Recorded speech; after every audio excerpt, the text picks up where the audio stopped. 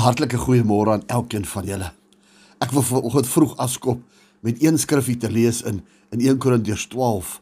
En dit is maklik om hom te onthou. 1 Korintiërs 12 vers 12. Want net soos die liggaam een is en baie lede het, en al die lede van die een liggaam, al is hulle baie, een liggaam is, so ook Christus. Is jy deel van die liggaam? Watter deel van die liggaam is jy dalk?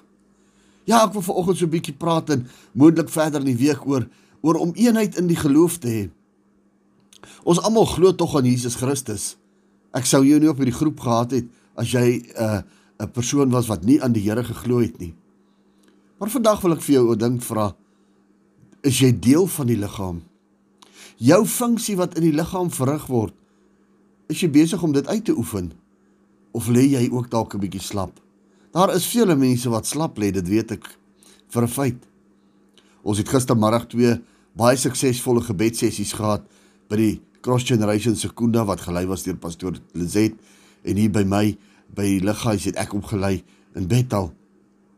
En die mense wat opgedaag het my verbaas, want daar was nuwes en jonges en vreemdes en van ander denominasies wat saamkom bid het by beide kante. Maar al ons mense was nie by nie. Hier en daar het van hulle maar seker by die huis bietjie gewees. Ons ken die storie vandag van ons kry bietjie weg vir COVID-19. Maar as ek dalk stout vanoggend om te sê, ek dink partykeer gebruik ons ook COVID-19. En wil ek jou aanmoedig met hierdie boodskapie vanoggend, om jou plek by jou gemeente vol te staan.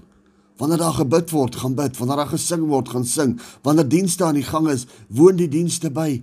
Wanneer daar 'n oproep gemaak word, dat daar dinge gedoen moet word, begin om dit te doen.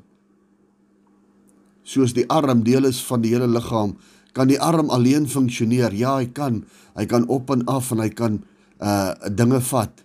Maar weet jy wat? Wanneer hy deel van die liggaam opereer, dan gee hy vir die liggaam soveel meer om te doen, want hy kan 'n ding vat en in die mond insit. Ja, het jy al daaraan gedink dat dalk is jy maar net die voet. En ja, die voet kan op sy eie, kan hy sy tone beweeg en hy kan op en af knik en goed, maar wanneer hy aan 'n liggaam geheg is, dan maak hy die hele liggaam mobiel en verrig hy 'n taak om die liggaam van een plek na die ander een te skuif. Het jy al gedink van aan 'n oog? Miskien is jy die oog vanoggend.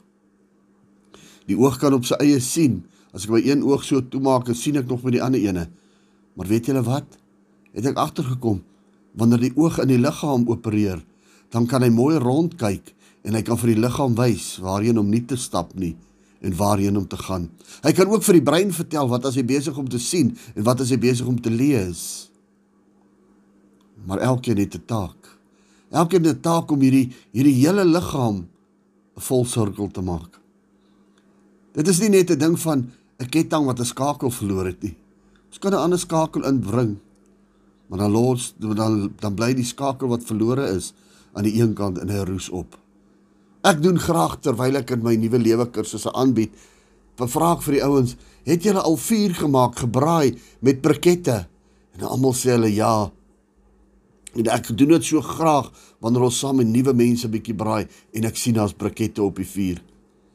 Wanneer die brikette so wit raak van die hitte, jy weet, hy daai eerste laagie as om, dan loop ek met die braaitang, haal ek 1 briket uit en ek gesit hom so buite kan die geselskap neer.